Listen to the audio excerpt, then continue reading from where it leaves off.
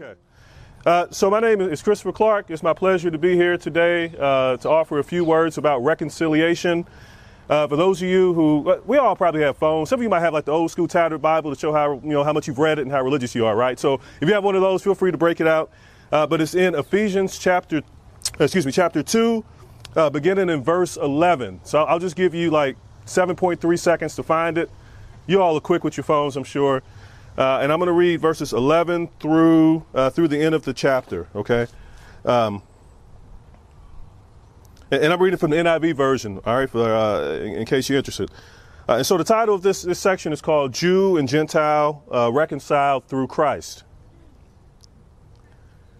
Therefore, remember that formerly you who are Gentiles by birth and called uncircumcised by those who call themselves the circumcision, which is done in the body by human hands, remember that at that time you were separate from Christ, excluded from citizenship in Israel, and foreigners to the covenants of the promise, without hope and without God in the world.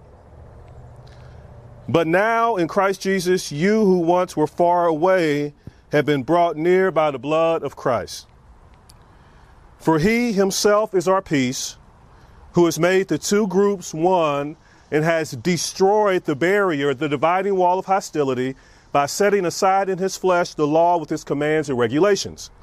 His purpose was to create in himself one new humanity out of the two, thus making peace, and in one body to reconcile both of them to God through the cross, by which he put to death their hostility. He came and preached peace to you who were far away and peace to those who were near. For through him, we both have access to the Father by one Spirit.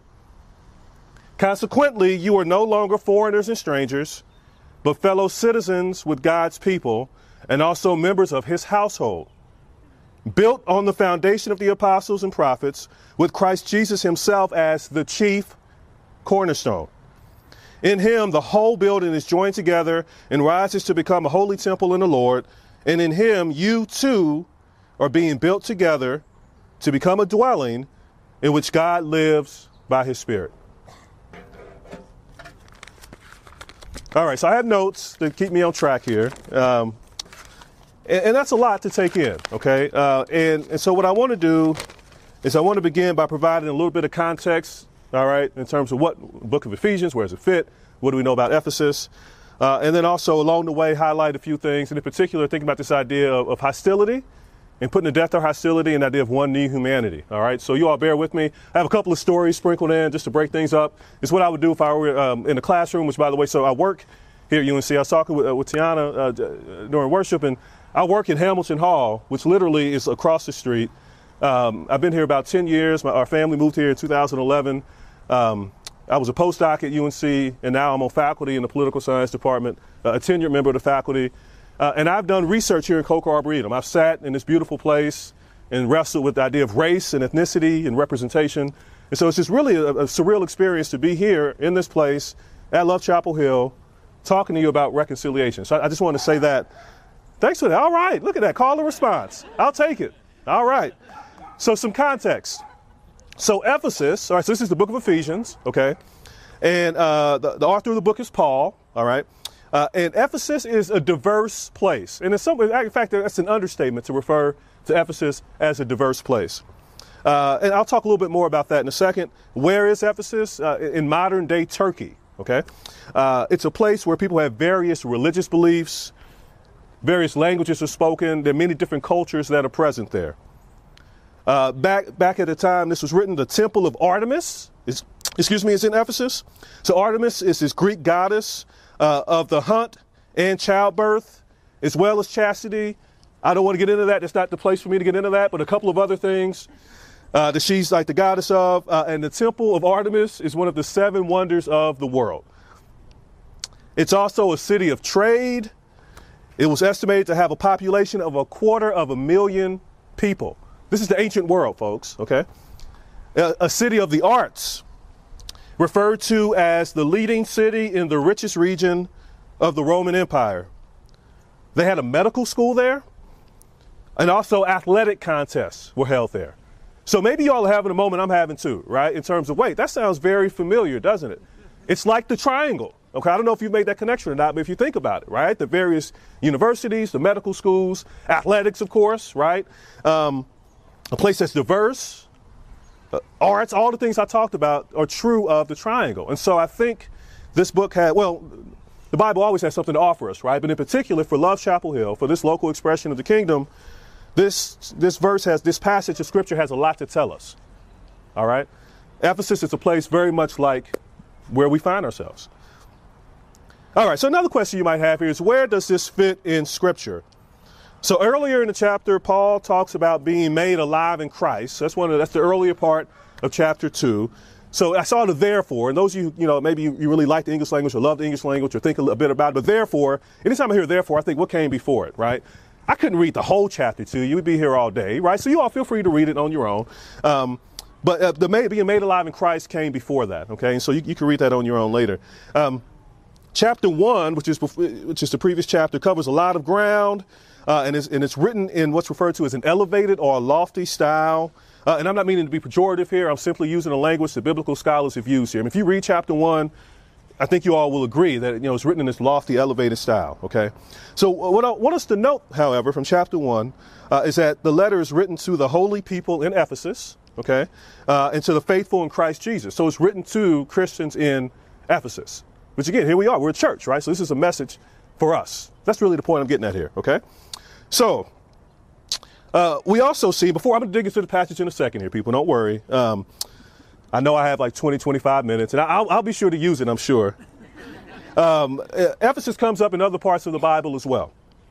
So in Acts 18, Paul goes there. We see him reasoning with Jews in a synagogue. He leaves from there. They mention somebody named Apollos, someone who was a Jewish person who was learned. That's how we said it in my church growing up. Not learned, but a learned man, okay? He was learned and taught about Jesus there. In Acts 19, Paul's back in Ephesus. He preaches the gospel. There's a riot. And eventually a city clerk of all people eventually quiets the crowd. Read it yourself. I mean, that's like a whole nother sermon, actually. I'll let Matt or someone else get into that, okay? Acts 19. Ephesus comes up again in Acts 20, in the book of 1 Corinthians, in 1 Timothy, in 2 Timothy, in Revelation. And biblical scholars also say that Ephesians has a really close connection with the book of Colossians, okay? So now I think I've done my due diligence in terms of providing context, at least I hope. And so now let's dig into the passage a little bit here. All right. I think I need a drink of water. Hold on. Oh, that's refreshing. I love this. Okay. So let's talk a little bit here about the dividing wall of hostility that comes up in the passage that I read, okay, from Ephesians 2.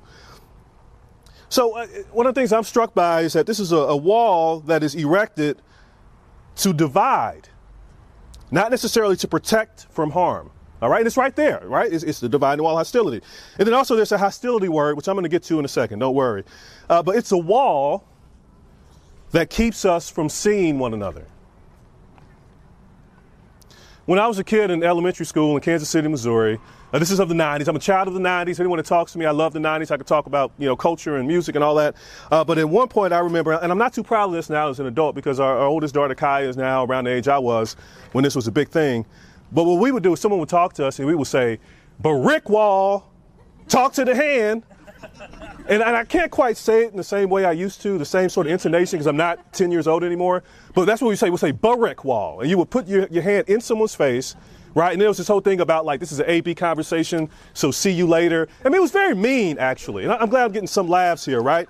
But I know a little bit about walls. Right. Like that's something that comes back to me all these years later. OK, in terms of scripture, apparently there was literally a wall in the temple. And I'm reading here from this dictionary on Paul and so from biblical scholars. And so the barrier in the temple dividing the court of the Gentiles from the court of women. This barrier beyond which no Gentile was to venture on pain of death has been figuratively torn down in Christ. So this is how these biblical scholars interpret this particular passage. So here's one thing I just want to get to, all right, which is the idea that Christ, Jesus, all right, has removed the obstacles that separated the two groups from one another. And so it then makes me wonder, why are these divisions still intact today? So let me just make a connection here to be explicit, all right? The way in which I'm thinking about this passage, so I know it's written to Jews and Gentiles, right? But the way I'm looking at this is for our local expression of the church, for the United States, so for 2021, I'm thinking about it in terms of black and white. And so I know there are other racial and ethnic groups here. I'm not meaning to be exclusionary. That's not my nature, right? But as a black person, I feel like I can speak best to that. And so my emphasis here, and especially being in North Carolina, Silent Sam was somewhere here on this campus. I'm really bad at directions. Anyone that knows me knows that. But okay, thanks, Tiana. So it's somewhere over there, right? It was there. And so I want to highlight this idea of race and ethnicity in particular, okay? And then even more so, thinking about blacks and whites, okay? And I'll also try to bring in other groups too. I don't want to leave anybody out, right? But just bear with me here, okay? That we still have these divisions intact, that we still are divided from one another, that there still seems to be a lot of hostility that exists between people of different racial and ethnic groups. And this isn't just true in like our culture more broadly. This is true. Am I out of let me stay back here. This is true within Christian circles. Churches themselves are still divided. What I want to do is I want to talk a little bit here about one new humanity, okay? And what I'm struck by with that language is that there are no outsiders, okay? The uncircumcised, all right, and the circumcised are all part of the same family. We are all brought into God's family because of who Jesus is. We are one new humanity, and the hostilities that we have towards one another have been put to death by the cross. So I've already mentioned that, race is a big part of how I see myself, all right? And it always has been. I think it always will be. And a lot of it has to do with how I grew up. So let me just talk a little bit more about my background here as well. So I mentioned I grew up in Kansas City, and so I grew up in the inner city, in the inner part, the urban core, I think is a nice way they put it, of Kansas City. If you know anything about Kansas City, it's just like any other major city. There are streets that divide, and so there's a street called Troost, and east of Troost has a larger proportion of black people. Property values are lower. There's more crime, and that's the side of Troost I lived on. And then there's the west side of Troost, which looks very different. All right, it's a lot like MLK, the role MLK plays in this area. All right, Martin Luther King Boulevard. Let me be clear here for those of you who maybe are streaming from elsewhere. I'm not going to blame Dr. King for racial divisions, but MLK Boulevard here in this area. And I just remember as a kid, like we would drive, like on 47th Street, for example, from east of Troost to west of Troost. And again, I couldn't quite put it together, but I remember I'm like, wow, like the grass is greener, the homes are nicer, like the neighborhoods are safer. I couldn't figure out, I knew it was different, but I couldn't put my finger on what made it different until I got older, until I started reading books about it and better understood that this actually was a decision made by, this had to do with how well, this is a whole nother talk here, but thinking about how loans were given. Where were black people allowed to give? And so there are other systemic factors at play here that I won't get into now. But they just are worth noting, right? But the point is these divisions exist. And so I grew up in this east side of Troost. And I attended schools that were just almost all black students. I mean, we had a few Latino students, even fewer white students. But basically, they were black students like me. And so growing up, right, we talked a lot about race. And I was around like a lot of black people. And so, that was a big part of me growing up. And then coming up in school and in college in particular, I was part of various clubs related to black people. It's like the Black Student Association. I had a leadership role in that. And anyway, all throughout college, and in the 90s, I went through what I refer to as the Black is Beautiful phase. So like in the early 90s, as those of you know, it became really kind of hip to wear like the African colored beads and the shirts and all that. And some of that's reflected in shows like Fresh Prince, for example, or Martin or other shows like that. And so I was all about that. I love watching movies featuring black actors. Anytime there was a game show, anybody here watch Supermarket Sweep? Anyone? At least one person. I love that show. Okay, well, Price is Right. Wheel of Fortune. Any show, and anytime there was a black person, my sisters and I were like, yes, the black people were winning, right? Like we just took pride in seeing people thrive who were black, okay? No matter what, right? We cheer for them. We love listening to music by black musicians. So my father played a lot of music by people like James Brown and Isaac Hayes and from the 70s and even before that. And I'm a big fan of jazz music, and some of that is because I'm from Kansas City and jazz music is really big there. And then the church I went to before going off to college was made up of nearly all black people. And of all names, it's Love Fellowship Church. All right, so I know it's a lot of background here, but I'm getting there, folks. So early on in graduate school, let's transition a bit here. So I did my doctoral work at the University of Iowa. I was part of a manuscript study as part of InterVarsity Graduate Christian Fellowship, or IVGCF. Don't ask me to say that 5 times fast, okay? And we really dug into this passage. And I remember we would have like different colored pencils. We would like underline words that would have, how many times was the word mentioned and what does this context say? And we would have tea and usually some sort of dessert. And it was just great, right? We would go to this church and really wrestle with it. And it was in like this Bible study led by my mentor, Kevin Coomer. I was really challenged by this passage because at that point I was in my early 20s, right? You all have a sense of my background and how I saw myself. And so it was, black, right? Race was the lens through which I saw the world primarily, even though I was a person of Christian faith as well. And I was challenged by this, like, wait, one new humanity, right? And I was also encouraged by like, wait, one new humanity. Like that's a really powerful, beautiful thing that we could be as well. And in that Bible study, through that manuscript study, right, it really made me question about how I think about myself and where my Christian identity fits in terms of how I live my life. And it made me come to terms with the fact that as a Christian, as a follower of Jesus, I'm part of a new group. I'm part of this one new humanity made up of people of different racial and ethnic backgrounds. I really experienced wonderful community in my time in Iowa, not only in the InterVarsity group I mentioned, but also with the church I attended. I was like an adopted member of a family of pastors in Iowa City, and I really got to know them well. And it was, and so I should make clear. So Kevin is white, and his family adopted me, the Wassing family.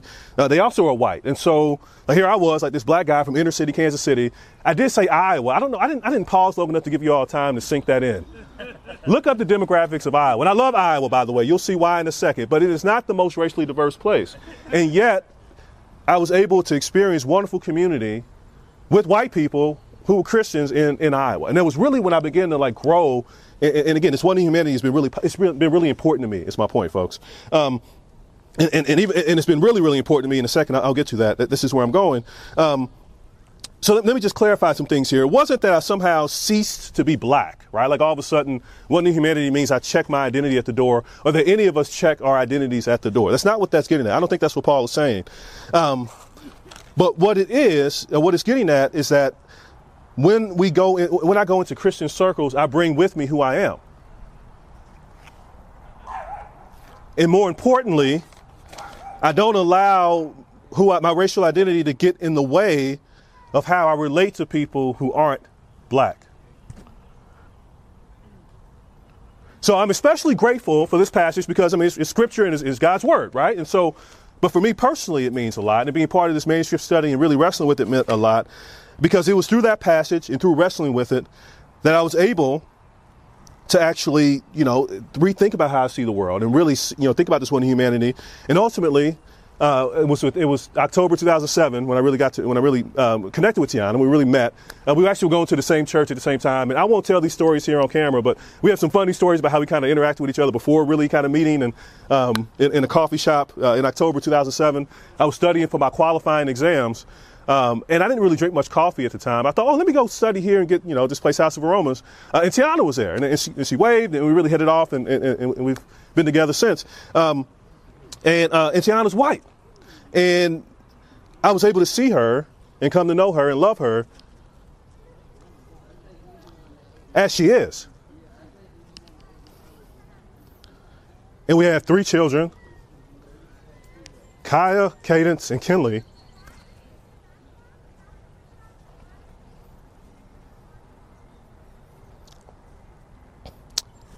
And their curiosity, their hearts, their gifts,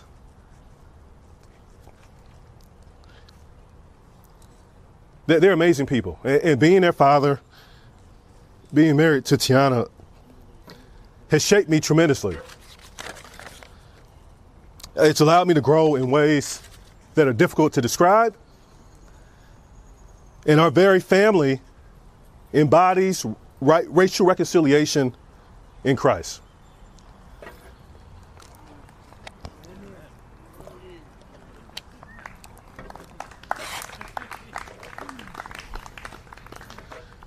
So reconciliation is really hard, actually. And I don't want to just skim over that. I don't want you all to walk away like, oh, Chris, that's such a beautiful story, Chris, right? So Chad and I were talking yesterday, commemorate, I think, 54 years since the Supreme Court recognized the legality of mixed race marriage. So it struck down anti-miscegenation laws, the Loving versus Virginia case, okay? And I'm not like, but I don't want to just end there. Like, I want to like really dig into like why reconciliation is difficult, right? I don't want us just to walk away like this is some sort of Lifetime Hallmark movie and, you know, everything's well and good in the end, because it's hard, right? And that wouldn't be accurate. And so, you know, for us to no longer have hostility towards one another means that we need to process the anger that we feel towards one another. Anger concerning injustices, both current and those in the past. We have to tell the truth. We have to recognize the power of the words and the labels that we use when describing one another. Words can often be used in order to divide us and to articulate hierarchies that exist in terms of who is superior.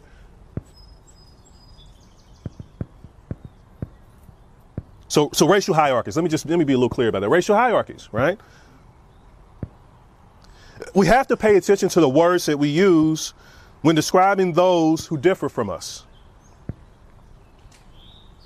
We have to recognize the shared need for reconciliation with God, this idea of righteousness, and know that that doesn't mean that we somehow stop thinking about how we relate to one another, justice.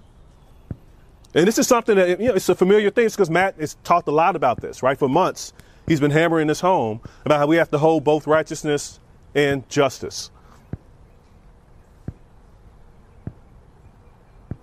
And so this passage also helps us as well, right, in a way that I think is really neat. And so I'd like to talk a bit about that. And it's the idea that Jesus is the cornerstone, or viewing Jesus as the cornerstone, I think is key to this idea of reconciliation. I'm not an architect, but I looked this up, and I think do we have an architect now? Somebody here. I should have like talked with somebody. I got an expert here. So if I'm wrong, y'all can correct me, right? But I looked online, and it wasn't just Wikipedia, okay? It looked like a verifiable source. You figure I know how to check sources, given I do research for a living. But I feel confident in this, okay? That the cornerstone is laid first, and everything else is oriented around it. So if we orient ourselves around Jesus, if we read Scripture, and if we follow Him, then that positions us to be reconciled with one another. So what gets us in the way of orienting our lives based on our relationship with Jesus, based on who Jesus is? And so I have a few thoughts I'd like to share. I think our allegiances to our jobs, to our families, to our neighborhoods. As I talked about, for me, something I've wrestled with a lot in my life is racial identity as a black person in this country. And so I don't know what that is for you, right?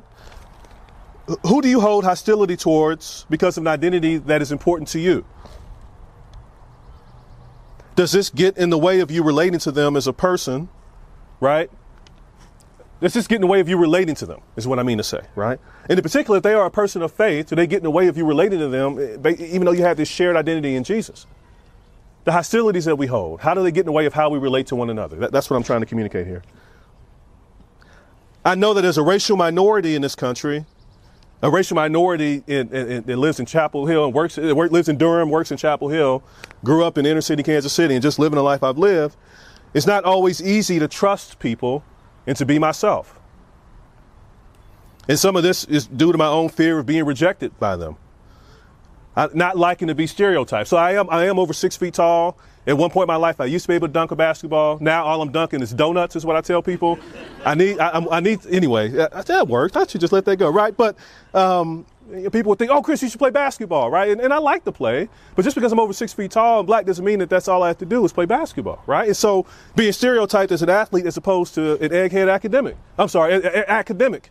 Look at me using labels here. I got to take my own words here. As an academic. But that's all to say, right? Not liking to be stereotyped, feeling the need to prove to people that I'm not the things that they think I am because of the racial identity, because of who I am, because of this body that I'm in. So I imagine for those in other positions, right, let me just be clear. I imagine for many of my white brothers and sisters here, right, the difficulty is not wanting to say the wrong thing, feeling guilty about the privilege that you have. Here's the thing, though, folks, is people of Christian faith, the message is clear. The hostilities that we have towards one another have been put to death. That really struck me. I wasn't expecting to see that when I chose this passage and thinking about it. The hostilities have been put to death, not just set aside for a moment to be, right, sort of picked back up later, but they literally have been put to death. There are no foreigners or strangers when we look at the world through the lens of one new humanity. I said that quickly, so let me say that again. There are no foreigners or strangers when we look at the world through the lens of one new humanity. That's a whole nother sort of message that could be talked about. I did some search in preparation for the scripture. Foreigners and strangers comes up throughout the Old Testament, right? So that's like a whole nother, it could be a whole nother deep dive, right? But there are no foreigners or strangers. And so I feel like the church has to be on the front lines. The church has to be the vanguard, the place where reconciliation takes place. So I'm grateful to be part of a church community taking part in the hard work of racial reconciliation, taking part in the Fifth Sundays, where we worship with other churches, one of them being St. Joseph CME, a church that played a pivotal role in the civil rights movement here in North Carolina in the 1960s. Some closing thoughts here, folks. Paul's words to the Ephesians could be applied to us. We are at the early stages of telling the truth about history and discrimination and the ways that these things have structured people's lives. And these conversations need to continue. In having these conversations in the church, in the U.S., we have to recognize that race and ethnicity is something that has long divided us. But because of who Jesus is, because of what this passage has to tell us, it does not have to divide us.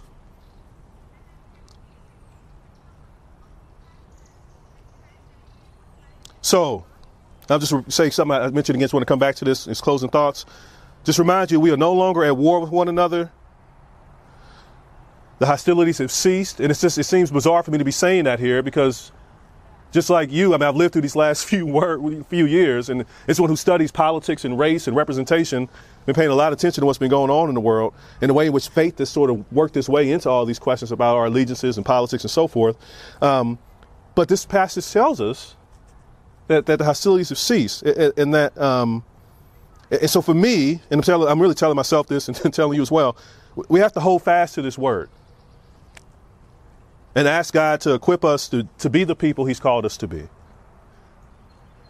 So at the very end of this passage, it's this idea of architecture and building, and I just want to end on that note. So the idea that God is building something. We have a God who generates, right? He creates, right? He gives life. And he's building something beautiful here in this church, this local expression of the kingdom, around and all around the world. We are being built together to become a dwelling in which God lives by his Spirit. Praise be to God.